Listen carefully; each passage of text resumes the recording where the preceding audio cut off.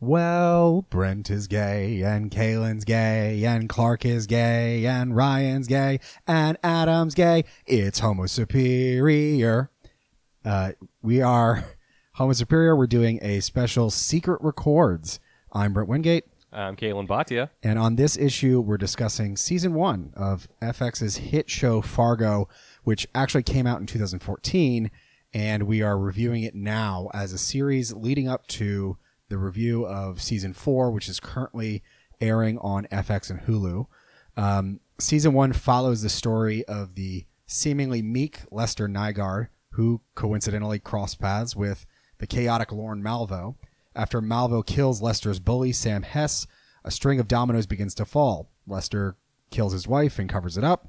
The Fargo crime syndicate sends two of their hitmen to investigate the death of their business partner. And Detective Molly Solverson, she might be deputy, or is she also deputy? She's deputy. Okay, Deputy Molly Solverson works to piece the increasingly complex mystery together while being constantly undermined by her supervisor. Of course, there are fun side stories, like Molly's romantic interest in fellow officer Gus Grimley, a biblical story involving a supermarket magnate and a wealth-crazed widow with two idiot sons. Let's start off with our Homo Superior classic. Why is this the best? Why is this the worst? Kaylin, why is this the best? Why it's the best is this is a show that shouldn't work. If you've seen the movie Fargo by the Coen brothers, it is considered to be one of their best. It was nominated for an Oscar when it came out in 1996. It made a star out of, and why can't I remember her name right now? Frances McDormand. Frances McDormand. She's so famous I can't even remember her name. And, you know, the show's just, I mean, the movie is just ingrained in our mind with the sort of the, aw shucks, you know, upper Midwest affect and the, you know, the very macabre film noir story that it tries to tell. I remember seeing the previews for the first season, and I was thinking, there's no way it can be good because the Coen brothers aren't even involved. It's by a guy named Noah Hawley, who at the time I had no idea who he was. I didn't know any other shows he had done. Obviously, Legion hadn't even existed as an X-Men's Legion, which was also on FX. But the cast was intriguing. You know, it had Lester Nygaard was played by Tim from the UK Office. Lorne Malvo is obviously played by Billy Bob Thornton.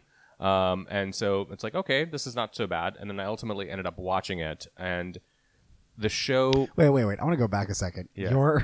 Your benchmark for Martin Freeman is Tim from the UK. Is The Office. Like he's been in a lot of like really bigger stuff than The Office. Sure, but that's the first thing I remember him from. Okay. He will always be Tim.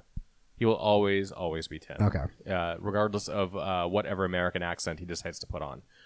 But I finally watched the show, and the way it just unravels as kind of a film noir told in 10 parts, with the sort of aping certain Coen brothers sort of tropes, but kind of doing its own thing.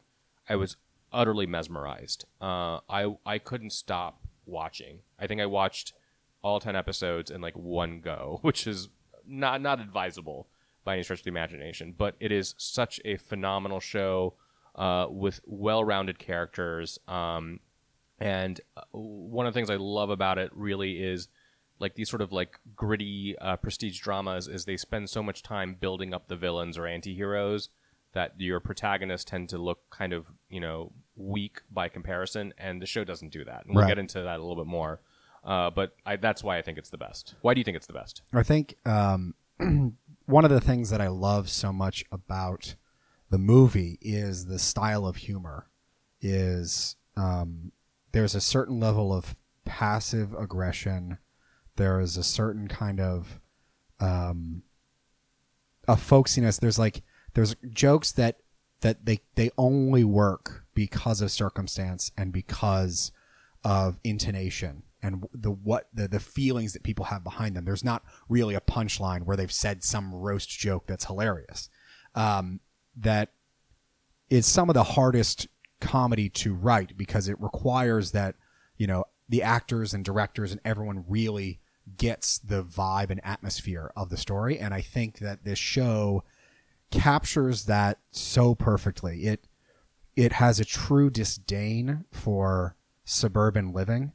And like, I think of Malvo, later in the show when he is impersonating a dentist and he's created this fake life that whenever he wants to say something to like perk someone up and also respond affirmatively to them, he always says aces. It's just like, oh, that is absolutely something someone says in order, and they think that they're like really cool and fun, and it is coming from a character who hates that reality so much that you can feel the sarcasm without any specific sarcasm put in.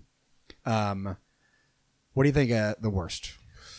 That's really kind of hard to say because it's such a well-realized show. I think if you're just basing it on the first episode, there is what you think is the mistake that a lot of prestige dramas make, where the men are well-rounded characters and the women have no agency, and they tend to be these sort of like shrill harpies. Yeah.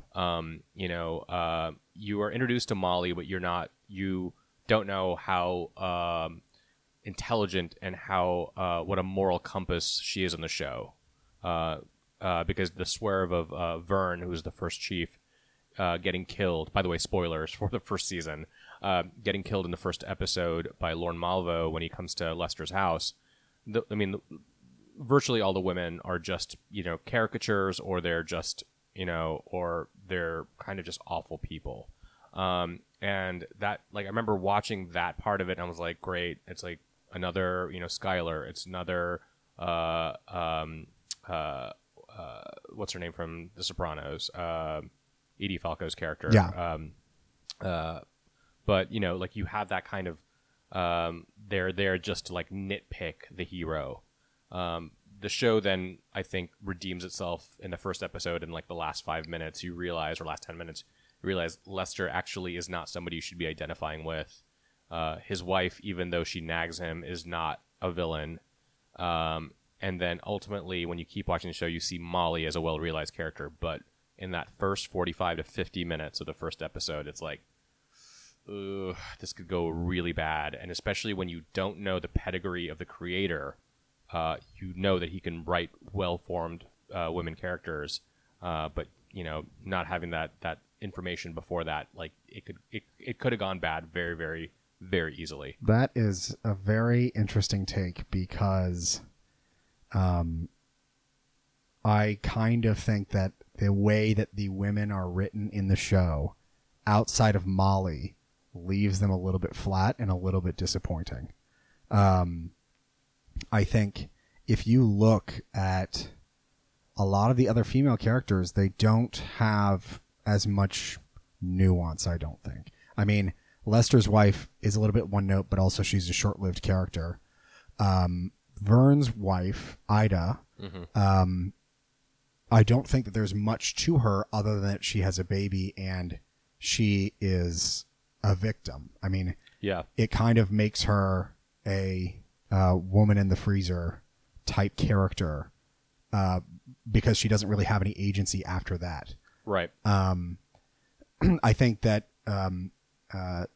did they call her the Widow Hess? Yeah. I don't know that that's great, but also she as a character kind of came off as just being one note. She doesn't really love her husband. She doesn't really love her kids. She just wants money and to be taken away from being, a stripper. I think that's actually a very good point. And it's more that there just aren't enough women characters. So Molly carries, the brunt of it, but the exception to what you just said, besides Molly, is Gus's daughter.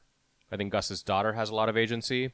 It's a very quiet role, but like the actress who plays her, and she's pretty young when this season airs, just you can immediately tell what kind of character she is, just by her facial reactions and the way she just has a few words for her dad. It's like clearly she's like, my dad's a square, he's so normcore, but she clearly loves him because he's been a single dad for most of her life. and when she immediately kind of like when you have the fast forward to 1 year later in the latter part of the season, she completely cottons to Molly. Like she's like calling her mom. Yeah, they could have made some stupid, boring storyline about a character who's like not really jiving with the new mom, but yeah, they definitely did a good job of balancing the actual characteristics of those two and making it feel like a real family. Yeah. I'd say, though, my actual worst is the show has a hard time balancing kind of poorly written coincidence versus the act of God that I think is so typical in a Coen Brothers film. Really? Give me an example. I think perhaps the worst is the scene where the fish fall from the sky. Yeah. Is that the fact that the fish fall from the sky is not my problem. It's that the father, Stavros, is driving back to meet up with his son and his bodyguard. Yeah. And they are driving in opposite directions on the same road, but ostensibly going to the same place. And I do not know how roads work that kind of thing can possibly happen. Oh. It seems to me so crazy and also unnecessary, because he could have driven home and there was like a police officer waiting there for him to tell him that this had occurred. And he would also have this kind of like distance to it where it feels like, you know, the fish attacked his son or something like that, that it was a punishment specific to the biblical story. Having him show up there, it feels contrived, and I think robs the story of some of the mystery that you want to have. To is there a deity affecting the decisions? You know, should there be someone I look up to figure out right and wrong? Yeah. Is there a God in the machine? Yeah. Basically. That's an interesting point. I definitely was taken out of the show sometimes when the magic realism came in, and then that was the first time I watched it, but having watched it this season now a couple of times, 3 times now, I feel like, and we'll get into parables here in a second, I feel like the whole first season is a parable unto itself. Sure. And so that gives me a little bit of...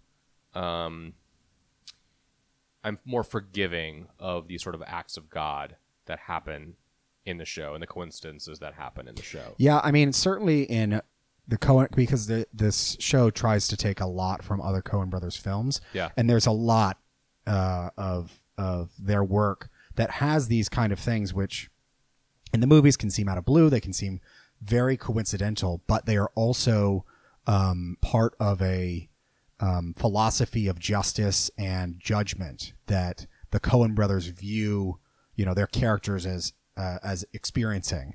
And so I think that, you know, with that in mind, it's not as crazy to have that kind of coincidence.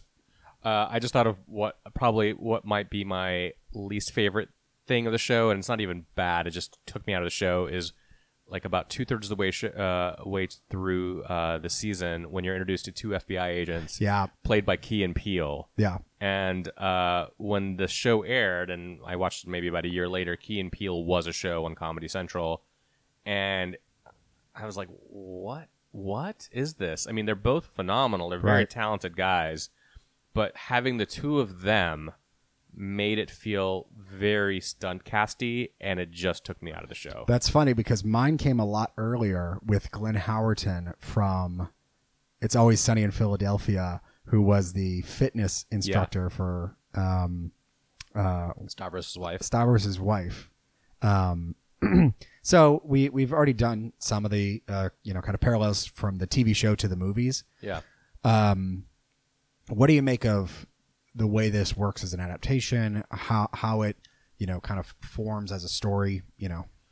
So again, when the show first was being advertised, and people started kind of talking about it, there was some murmur and chatter on the internets about how this is an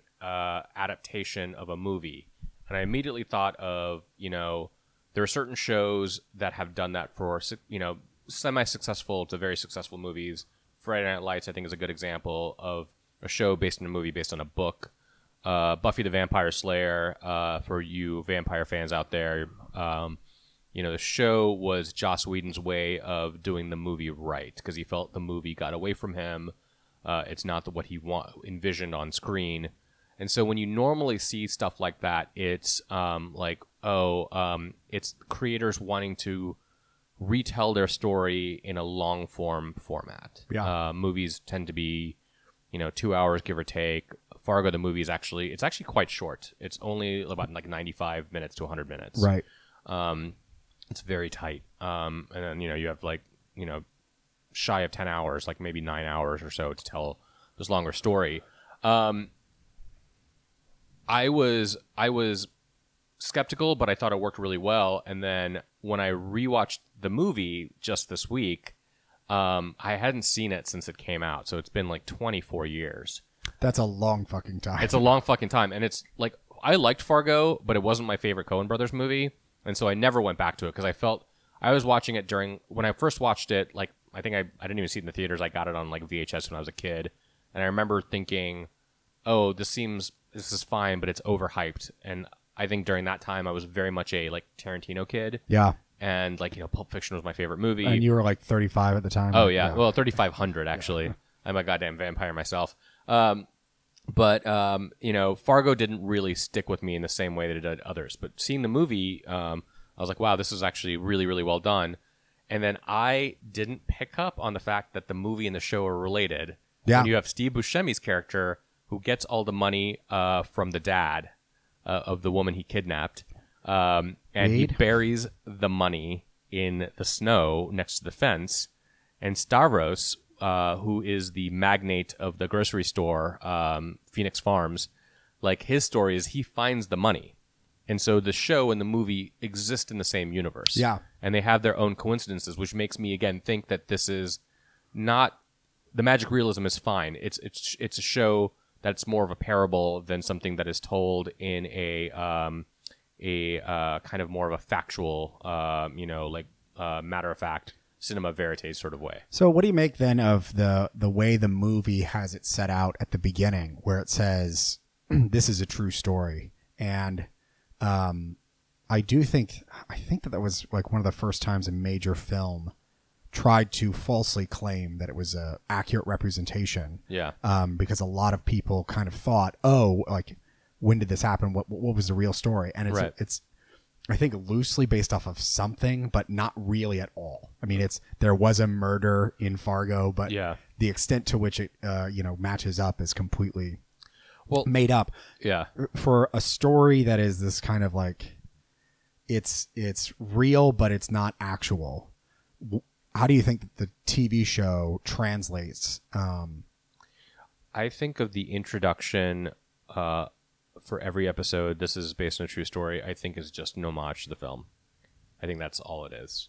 Because the film itself feels very much like it could have happened. The show feels otherworldly at times.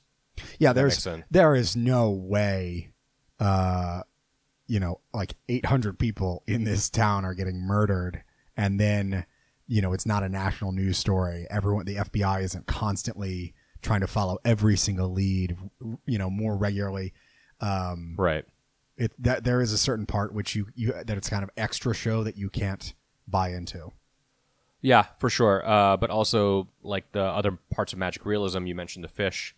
I think towards the end of the season, when Gus sees the wolf, and the wolf is the one who points out that's Lorne's safe house, and then when Lorne is recovering from the bear trap wound that Lester leaves for him, he sees the wolf, and then that's the signal that Gus is in the house ready to kill him. Right. So it's okay, this is a little otherworldly, and that's okay. Yeah, see, that part, I think, highlights another, I think, kind of oddity about the relationship between the movie and the TV show, which is that the TV show, does, little winks to the audience about the movie, but they're about some of them are the most bizarre parts. Yeah. So in the movie, Margie also coincidentally stumbles upon the car that she's been looking for while just driving past. Yeah. There's in both the movie and TV show, there's a character who drives to a parking lot to drop off a sum of money. Yep. And then has a disagreement with a toll booth operator. Yeah. Oddly specific, completely unnecessary. I don't know what I'm supposed to get out of that other than, hey, you remember that toll booth scene? I think, forgive this comparison because I think he's much more talented, but Noah Hawley kind of has that Ryan Murphy affect at times where it's just like, I really love this. I want to like kind of wink at the audience a little bit, and here's how I'm going to do it. Unlike Ryan Murphy, he won't design an entire season of a show based on getting Stevie Nicks as a guest star. Yeah. Which I'm actually okay with because Stevie Nicks is the best. Look, but if I could write a season of a TV show to meet Stevie Nicks, Yeah. Although, certainly I'll be the first one. I mean, Ryan Murphy and Noah Hawley are actually a pretty good comparison because they both had shows on FX that are anthologies. So yeah. Margie and Molly, number one, the names, and yeah, I believe I can't remember what Margie's name is. It's like Sunderson and Gunderson and Solverson and Solverson, which very is, Nordic, like upper Midwest. They're stocky women. They're both pregnant. yeah. Molly towards the end of the season, and the 1 year later, fast forward. I forgot Margie's last name until I like rewatched it. So when I was watching this, I thought it's kind of annoying to have a character who's a police officer trying to solve a crime named Solverson. Yeah, it's like, okay, is that Scruff McGruff the crime dog? Like, I would watch that for the 5th season of Fargo.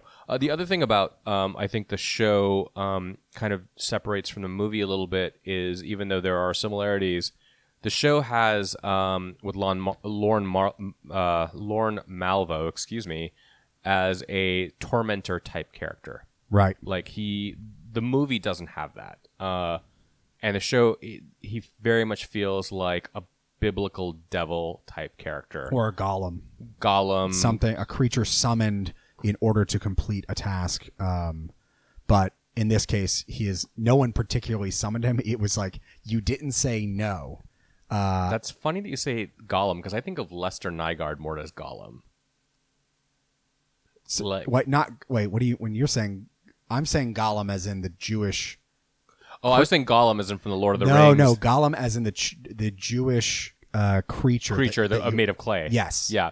I actually don't think of him that way because he is not somebody who has been animated to do a task. Sure. He's more of like somebody who comes in, he has a job to do, but he gets off on instigating little events, being a shit starter, just being the devil on your shoulder. I mean, I think the best example, obviously Lester's the best example, but like the kind of the smaller example is when he's at the motel and he tells the guy who's like shoveling the snow, why do you let the motel manager talk to you that way? If somebody did that to me, what I did was I just pissed in his gas tank. Car didn't work well for, forever. Right. And the kid does it. And then Lorne calls the manager saying somebody's pissing and somebody's in a car in the parking lot to get the kid in trouble. And it's like, he's just a shit starter. And right before that, He's Loki. Right before that, the owner of this motel told him no pets allowed. And his immediate question was, well, what if I had a fish? And she's like, what the fuck are you talking about, dude? Yeah. He's like, well, what if I had a pet fish? And she's like, I don't know, man. And for him, it's just a curiosity. Yeah. It is like, he said he described himself as a student of institutions. Yeah. He wants to go around and just give a little push to things in the direction that they're not supposed to go. He's a little bit like Anton Chigurh from No Country for Old Men. For sure. Same barber and everything. Yeah. But Anton was more of pure malevolence. Not to say that Lorne isn't, but Lorne is more like he's got a bit more mischief in him. And in some ways, he's kind of more appealing to watch in that way. Yeah, so we mentioned some of the parables before. Let's talk about a few of them because I think there are kind of two kinds of parables that we get in the story. The first are the strict, I'm going to tell you, it's like I'm telling you a joke. I've got a beginning, middle, and end. Yeah. There's obviously some moral there. And then the other are the kind of natural parables that we have where someone's talking about something that happened in their life and it's not clearly related to what's going on, or it's very tenuously related, and it's this mini enclosed discussion, almost like I think of those as being like the Royale with cheese kind of talking things. Yeah. So let's do the first one. So what do you make of the rich man who opens the paper one day and sees the world is suffering, and then he gives away all of his money, he gives away one of his kidneys, then he wants to give it all away. The doctor said that's suicide, so he commits suicide. And has he saved the world? Is there still evil? And there's the discussion between Gus and his neighbor is, only a fool thinks that they can solve the world's problems, but don't you got to try? Yeah. So what do you make of that parable in relation to the story? Do you like it? Again, it was one of those things that I found very odd my first time watching it, and I really kind of appreciated it more the second and third time because it set up the character of Gus's neighbor, the Jewish man, as like almost otherworldly to like as a counterbalance to Lorne Malvo. Like when Lorne comes to, back to the street where Gus lives, and he's trying to overhear like Gus's daughter through the, the walkie-talkie. Clearly he picked up on that in the first episode when he gets pulled over by Gus. Having somebody who is an otherworldly angelic force for good. And that's what the neighbor is. So him telling that kind of story makes a lot of sense. And I think it's important because Gus has to be able to ultimately realize that he has to do stuff to make a difference, and he doesn't necessarily have the capability. He's not the best cop in the world. He doesn't have the instinct for it. He's not a detective by any stretch of the imagination. He's a bit of a coward at first. Yeah. And he's got good reasons to be a coward. Sure, yeah. But, him describing... I remember the scene when, he meets Molly, and he describes Lorne Malvo, and Molly goes, well, why didn't you get his information, his driver's license, his insurance, all that? And he's just like, well, it was his eyes, I was scared by him. And it's such an honest moment of somebody who is a coward but admits he's a coward, and that makes him maybe not a coward. And him, his reaction to the story is the punchline without it being comedic. Well, you got to try, don't you? It is you can't be afraid to try to save the world, even though the world may not be able to be saved. Right. For me, the parable is an interesting one because I think the closest the story really gets to kind of expressing that as, in its own way is when Gus calls Molly before the massive kind of, hunt for Malvo and begs her to not go out. Yeah. And I think that what that is trying to say is, there is no shortage of suffering in the world, and it still requires people to do brave and dangerous things in order to make it better. And you can find balance between giving everything you have.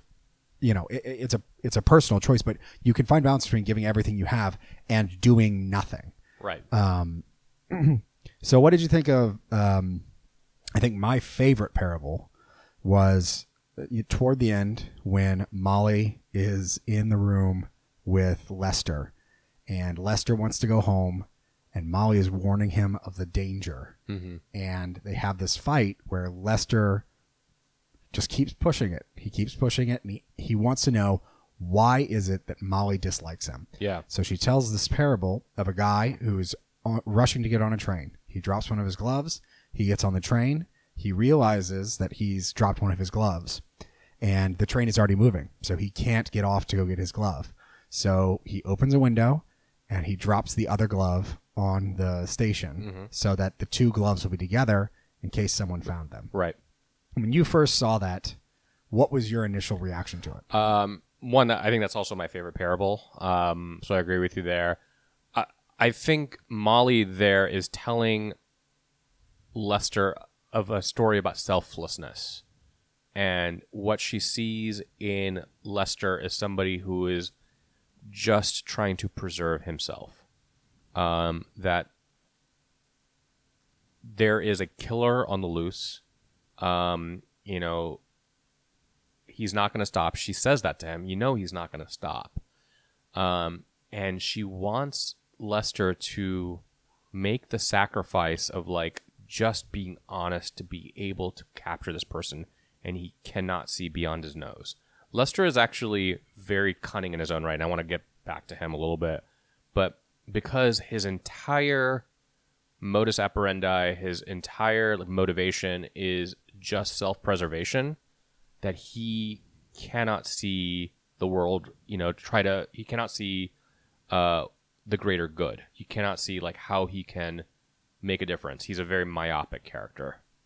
Yeah, so that is very much in line with Noah Hawley's kind of construction of it and the way he thought about it.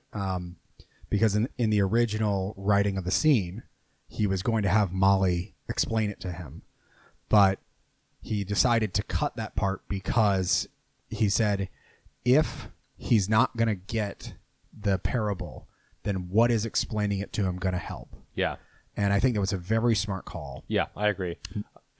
Sometimes shows like that, when you explain something, it just ruins the moment. Yeah. And I'm glad he was smart enough to trust his audience. My interpretation, I think, was wrong, but my initial interpretation was that she's describing, you need gloves. They're an important thing. There's a reason why this person had them. Yeah. The fact that he lost one kind of accidentally, and then he's treating this thing that he might need like it's, I've already lost one. What do I care? It's unimportant to me. Yeah. And so he gets rid of the other one intentionally. Yeah. Because he thinks that the need for gloves doesn't matter to him. Yeah.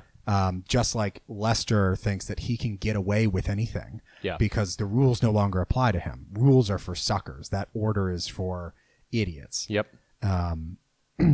But obviously, I think that there is, the interpretation you have is probably more accurate. So if you want to talk about do you want to talk about some of the natural parables? I think they're okay. Let's quickly go through them. Yeah. So one I really like is so Ida Thurman, Police Chief Vern's wife, while they're at the wake for Vern, Molly is washing dishes. Ida comes over, and they're kind of just talking, and there's a little bit of discussion about how Molly really needs to pursue this case, and she's already gotten a little bit of pushback from the new police chief, Bill. Mm-hmm. And Ida tells this story about one of Vern's former police chiefs, who was this idiot. And one day he's out at his car, and a giant hailstone comes and just crushes his skull, and he dies instantly, kind of out of the blue. What did you think of that? Is it just a story about coincidence, or? I think it's more of Ida's way of telling Molly, you were always Vern's handpicked successor. And obviously they gave it to Bill because of seniority, and, Vern didn't get a chance to, groom you officially in the way that, he would have been able to if he had remained alive. And I think she's just telling Molly, look, Bill is an idiot unto himself. He's a very nice man. He doesn't have the brain power to do this job. And you don't know what's going to happen to him. It may not be a hailstone. It may not be whatever. Something eventually will get him out of the way. And it could be you. So you need to be good police. Yeah. And continue to do what you're doing. That's what I got out of it. See, I thought of it as, in part, Ida kind of resigning herself to, death is random most of the time. Yeah. And these kind of things, they can happen to good people, they can happen to bad people. And part of it is her. It seems so silly. It seems so arbitrary that a hailstone comes out and kills someone.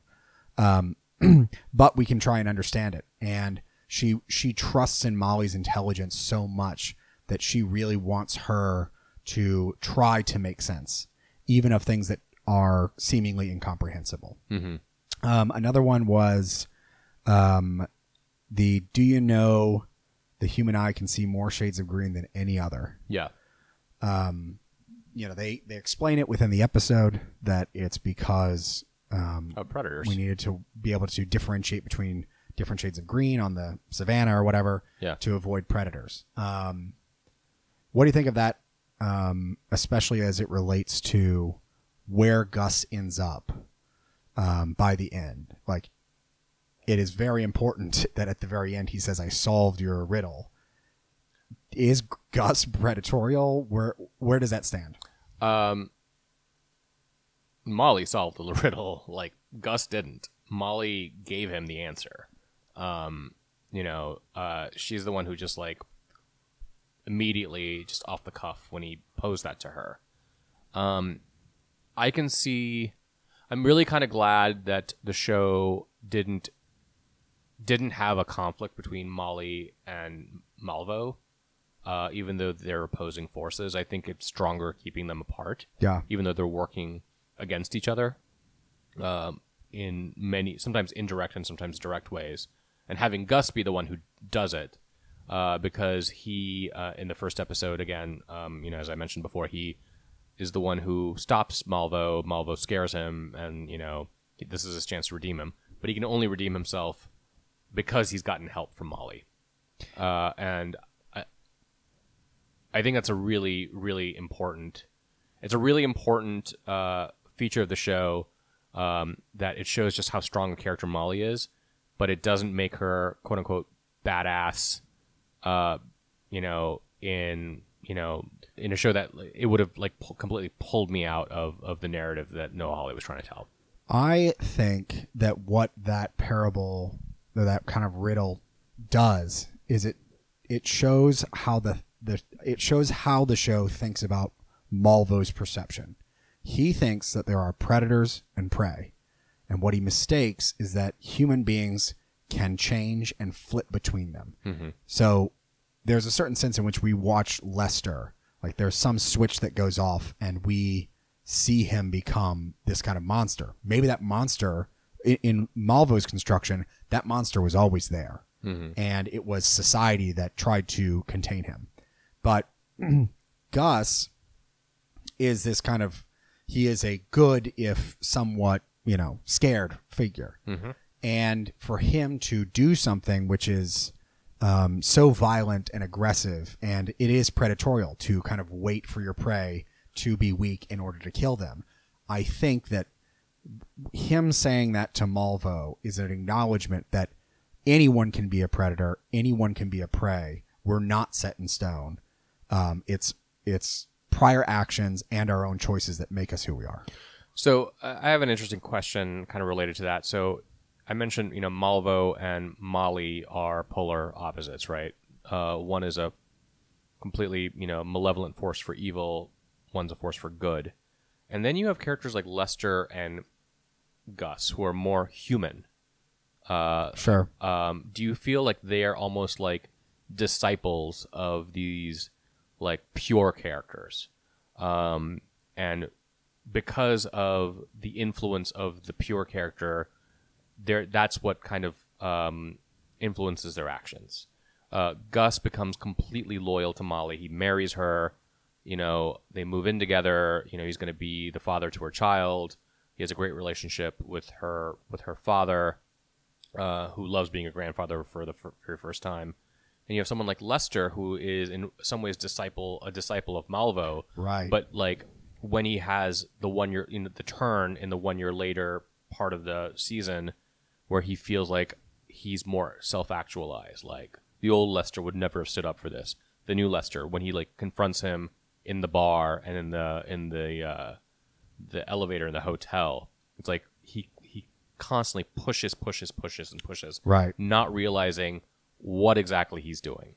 He thinks that he like he can control this, and it's like, this is too powerful for you. He is the Gollum from Lord of the Rings, and the ring itself is Malvo. It is pure evil. Yeah, I think that's a good kind of way of looking at it, because these characters are that what they are trying to show, I think, is that if you are self-serving, it is a cannibalistic process. Lester's descent into his becoming that Wall Street type, like willing to kind of lie, but charismatic and interesting. Yeah. And Beta to alpha. Yeah, kind of flaunting the rules mentality is the thing that progresses his ultimate demise. And it's true of the demise. It's the same as for the demise of his second wife. Yeah. And I think that when you look at Molly's relationships, even the people who she argues with the most in the show still clearly like her. Yeah. They're like, yeah, she can be a pain in the ass, but they have a lot of respect for her. Yeah. And, there's the kind of idea of like, yeah, Molly is the person who is good and can also stare in the face of evil, kind of like her father. And the characters who are also in the, I want to help other people, but maybe I can't face hard truths, are still people who want to. It's a self-filling kind of principle. Yeah. Let's get away from parables. I want to talk a little bit about the politics of the show. Yeah. I think you pointed out how this might be interpreted as a conservative show. So the show takes place mostly in rural Minnesota. Obviously goes into North Dakota a little bit. The biggest town that it really shows is Duluth, which is not a big town if you've ever been to Minnesota. Yeah. But for this show, I would not know of Duluth.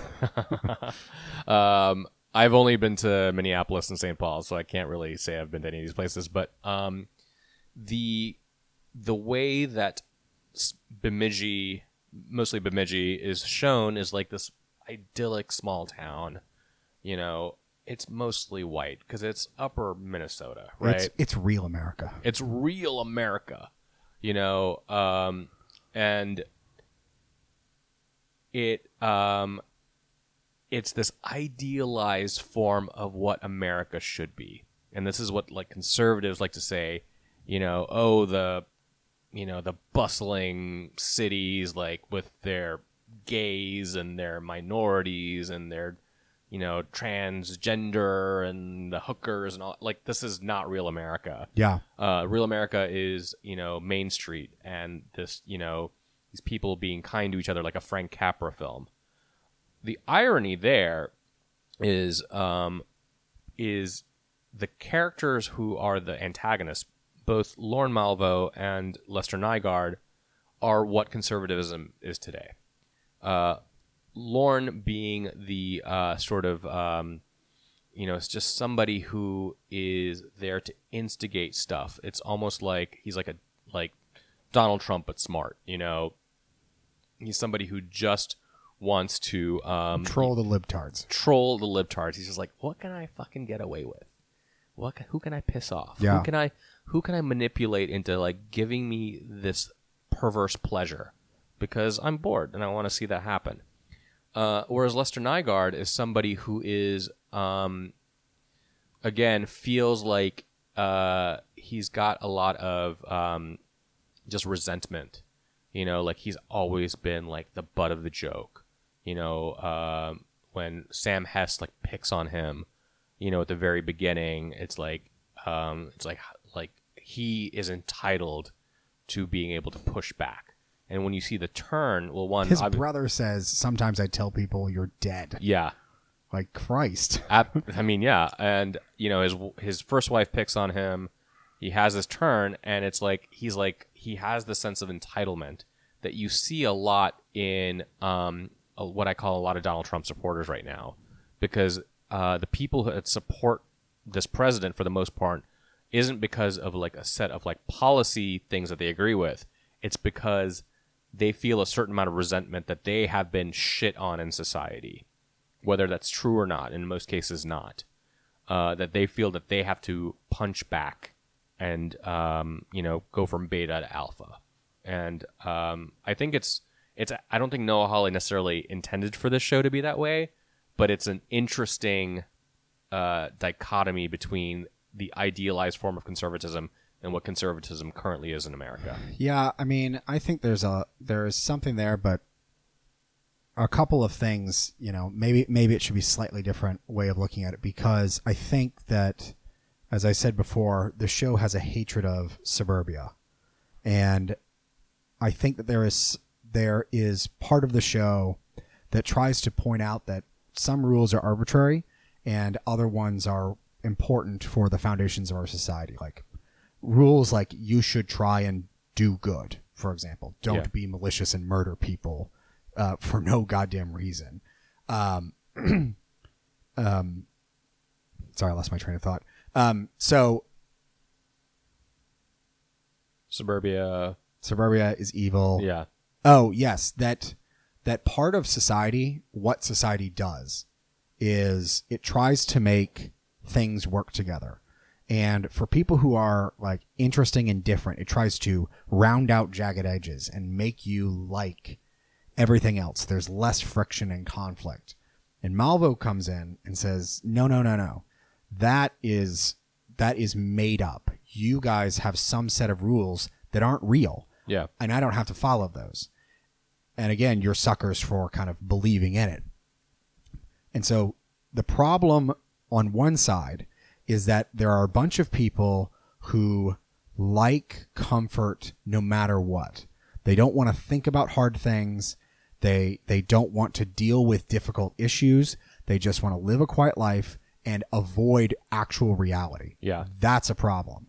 On the other end are the people who think that any form of order is itself an issue and that they can flaunt those rules regardless of the consequences. Yeah. And so instead of it being like how conservatives might idealize anything, I think it's about how we all, try and exist as human beings in a world not designed for us as animals. Yeah. Like, it's not normal for us to live in fucking freezing wastelands, as a species. We're not equipped for it. So we have to build stuff in order to like survive in this kind of like hellhole.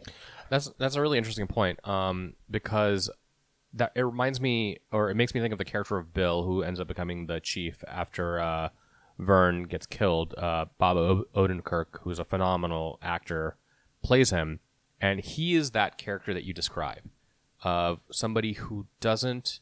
At first, you see like he has a very narrow worldview of how the world should work.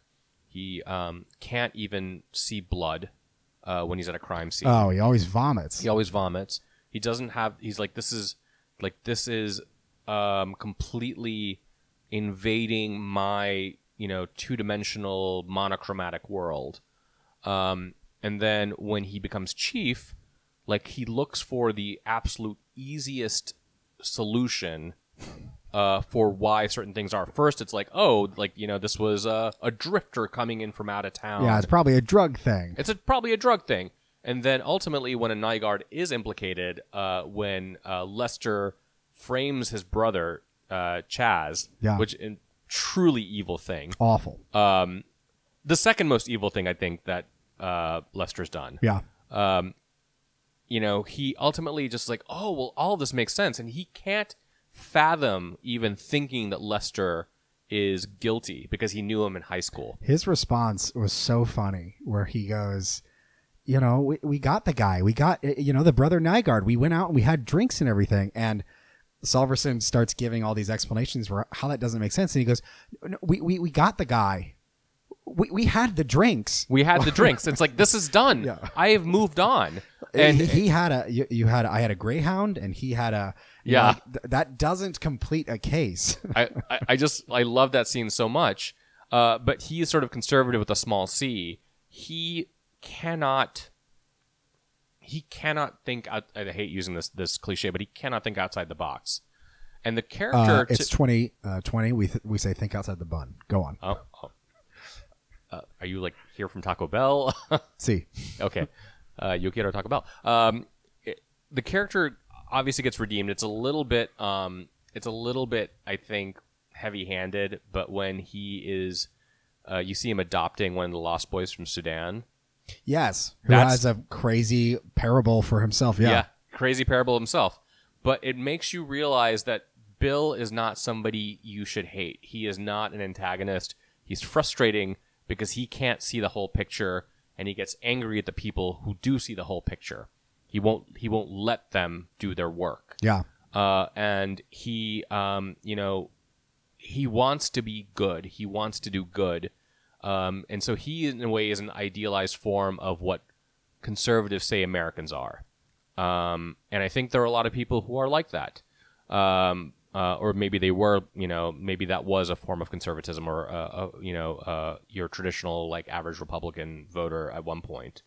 And then he ultimately, I think, redeems himself at the very end of the season when he says to Molly, it's like, I can't do what you do.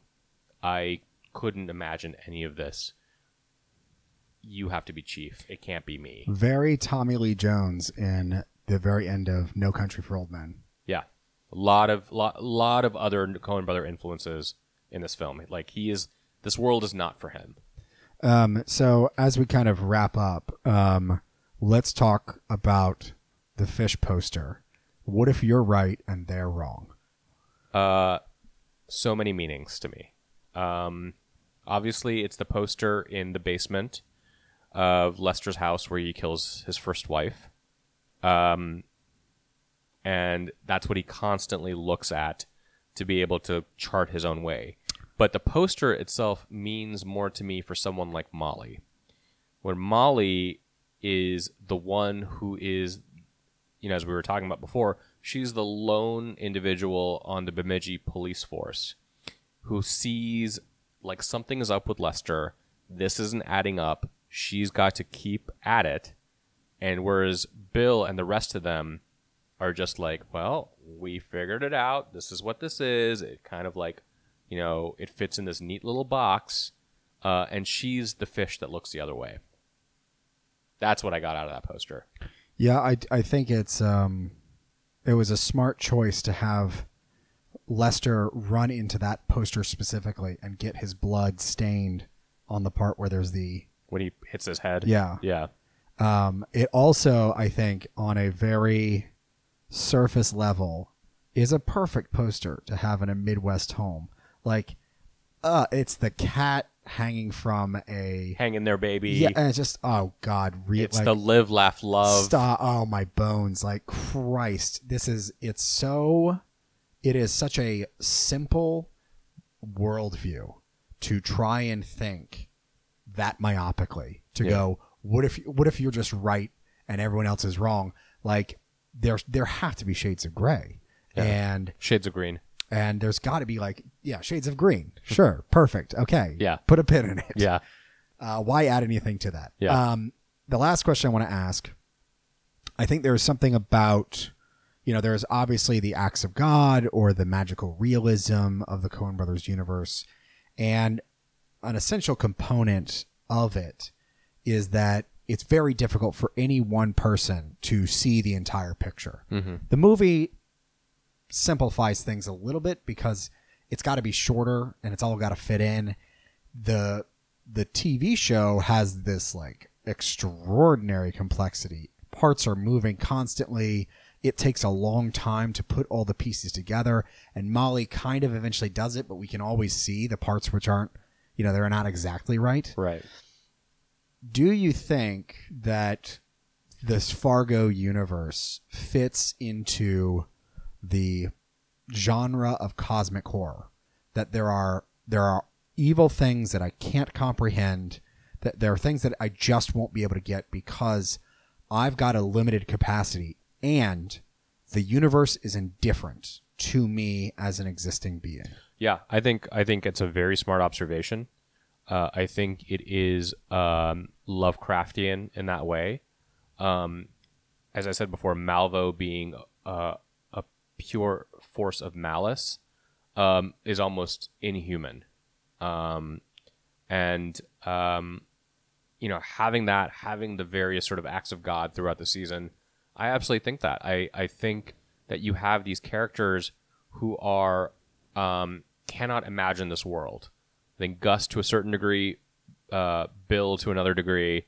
It absolutely is an example of cosmic horror, and I think we see that more and we'll talk about it in subsequent podcasts, in the second season and even in the third season, and maybe even in the fourth season, which I haven't started yet.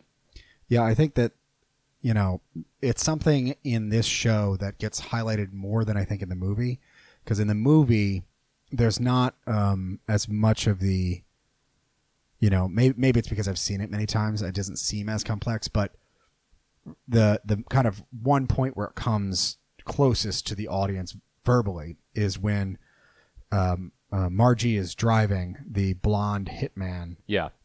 Peter Stormare's character. Yeah. In the car after she shot him in the leg. And she's kind of just giving this monologue about what was it all for? I mean, there are so many people dead, and for like a little bit of money. Just a little bit of money. And she just doesn't understand what was the point of this all. Yeah. Like, why do it this way? And I think that is something that's preserved in this story, but also the fact that there are so many agents who are acting. No one could conceive in this universe of the kind of organization that runs Malvo, right? Mm-hmm. It is so bizarre that like when Gus experiences it for the first time, when he arrests Malvo, and Malvo says, "You're making a mistake," is what you're going to say in a couple hours when I'm let out of jail. Right. That there's an organization that can conspire in this way to protect their assassins. It's just not something that the average person could conceive of. Right. And I love that it's such an integral part to this story, that there are so many chess pieces moving, and it's not something you could get in a movie. Agreed. Any last thoughts? Lester, who's worse, Lester or Malvo? I have an answer, but I want to hear yours. I think Malvo is definitely worse. But who I hate more is Lester. Yeah, I think that's a good answer. I think Lester is worse because Malvo is, you knew I was a snake when you took me in. He's not human. He's a pure force.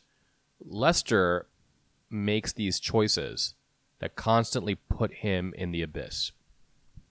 Killing his wife, his first wife, framing his brother, taking advantage of the widow Hess, who is not a sympathetic character, but clearly he knew that she was never going to get the insurance money. It's still a fucked up thing to do. It's a terrible thing to do. And then the worst thing is letting his second wife go to her death, who was just the most sweet character. Sweet, naive, uncomplicated, loved him dearly. I don't like that you say let. He basically forced her death.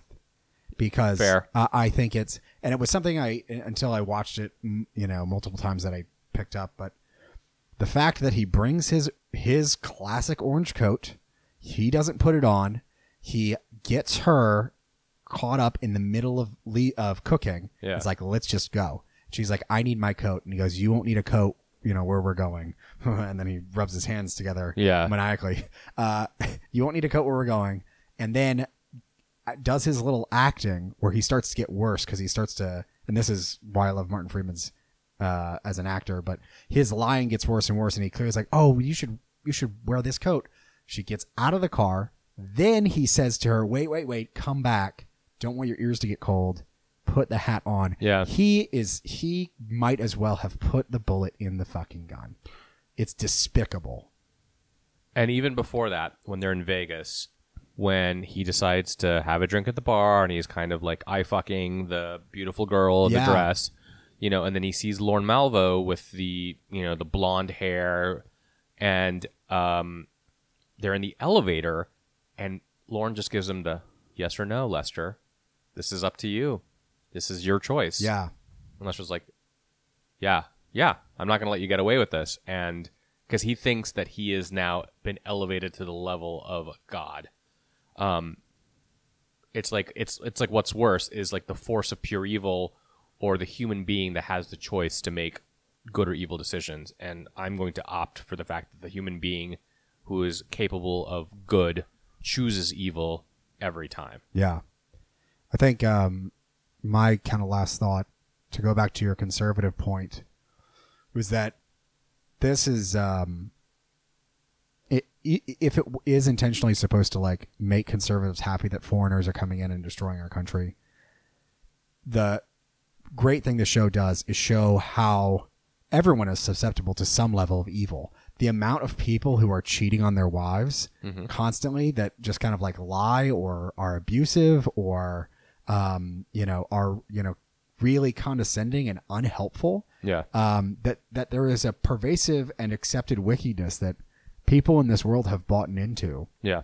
That if you think you're like, you've got Christian conservative values, you're just a folksy person, you could be still doing like a lot of damage because you don't want to think about, anything that's outside of your normal operating procedure. Yeah. We didn't really get a chance to talk much about Molly's dad, but we'll save that for the next podcast when we talk. He is just a phenomenal character. So good. He is the character that Clint Eastwood wants to be in certain movies without being a horrible racist. Yeah. Yeah. Well, that's been our discussion of season 1 of Fargo. You can find our later discussions as they come out on each of the seasons. You can also find us as Homo Superior on iTunes, Spotify, Instagram at Homo Superior Podcast, and Twitter at Homo Superior X. Thank you guys for listening. You betcha. You betcha. Oh, yeah, sure.